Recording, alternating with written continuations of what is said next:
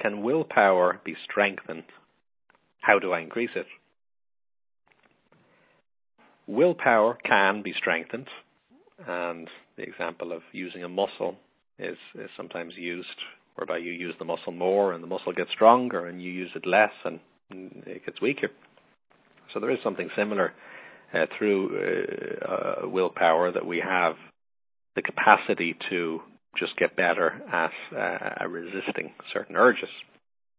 However, although it probably does make massive sense to increase our willpower, it's a very useful tool to have available.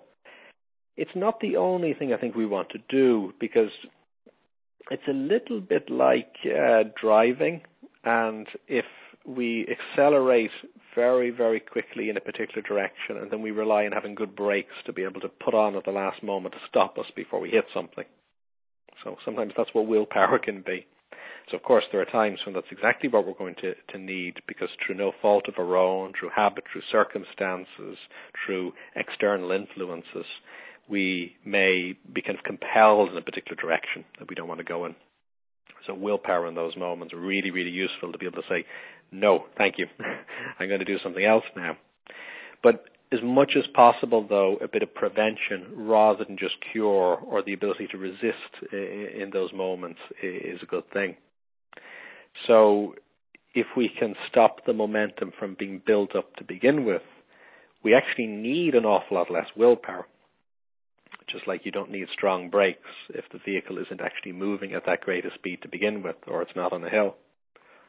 If you try and stop it when it's started rolling at the top of a hill and now it's rolled all the way down a steep hill and now it's approaching the bottom, you're going to require so much willpower, so much braking capacity at that point, which you can certainly develop, and it's not that that's ever wrong to do.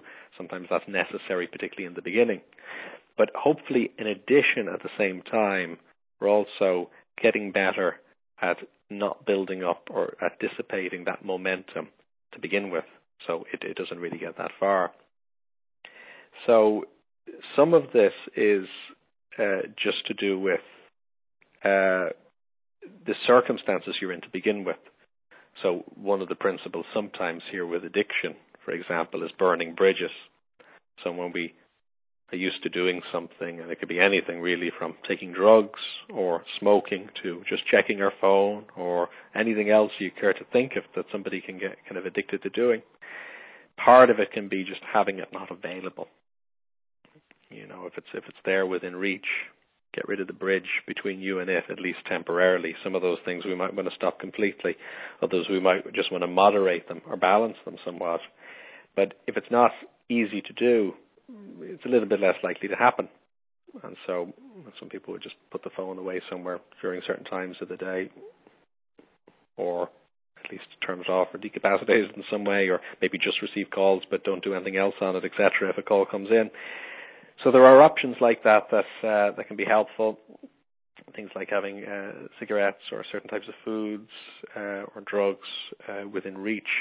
Obviously, that's going to be a problem because their presence is going to invite us to get involved in them. And if we're feeling a bit low, we feel like we need a pickup, well, then we're going to think of them if they're there within reach.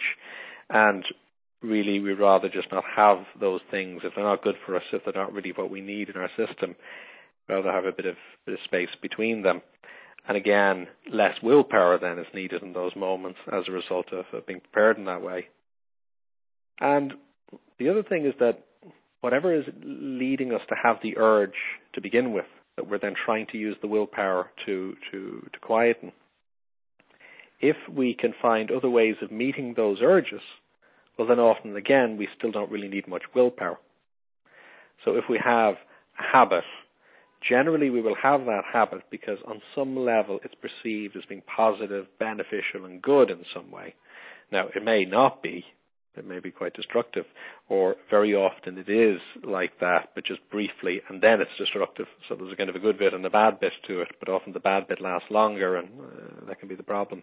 Short-term gain, but kind of longer-term pain or discomfort. So if that's the case, well then, the question is, those same kinds of good feelings, where else can they be got from? How else can I have those in my life? Because if I can bring in more of those feelings, well, then guess what? I don't need as much willpower then, because my system won't keep following that old path as a way of feeling good. So sometimes this is about adding things to your life that are missing so that you get those feelings of satisfaction. And sometimes it's about just doing what you're already doing differently. Just about anything can be boring or exciting depending on how you approach it. It's like lifting a box. You can lift it with your back or lift it with your legs. There's different approaches you can use ergonomically, and they will have different outcomes on your system. So if you're tidying and cleaning the place, you can have fun doing it Mary Poppins style, or it can be a drudgery, and you can mentally frame it that way. It's not that either is right or wrong, they're just actually different experiences. It's a bit like saying, well, running, what's that like? Well, it depends. Are you just going for a jog in a beautiful place on a nice day, or are you being chased by someone? They're both running. But of course, they're emotionally very different experiences because of the mode that we're in when doing them. So part of that we do get to have a say in. And that's the aim, really, is to kind of live our lives in a way that we're getting sources of satisfaction, and that hopefully we're not getting into the circumstances where we actually need to use willpower that much. And then at the same time also strengthening our willpower by practicing, if there is any urge or compulsion in a given moment, just simply stopping and feeling space between you and that tendency, and just realizing that it's only at most a suggestion. And you can say yes, or you can say no, whatever you want, whatever you're happy with now, and also what you'll be happy with 1 month later looking back. And you can just stop and say no, or another way of responding is to say, no, I'm not going to do it that way, but I am going to feel good another way.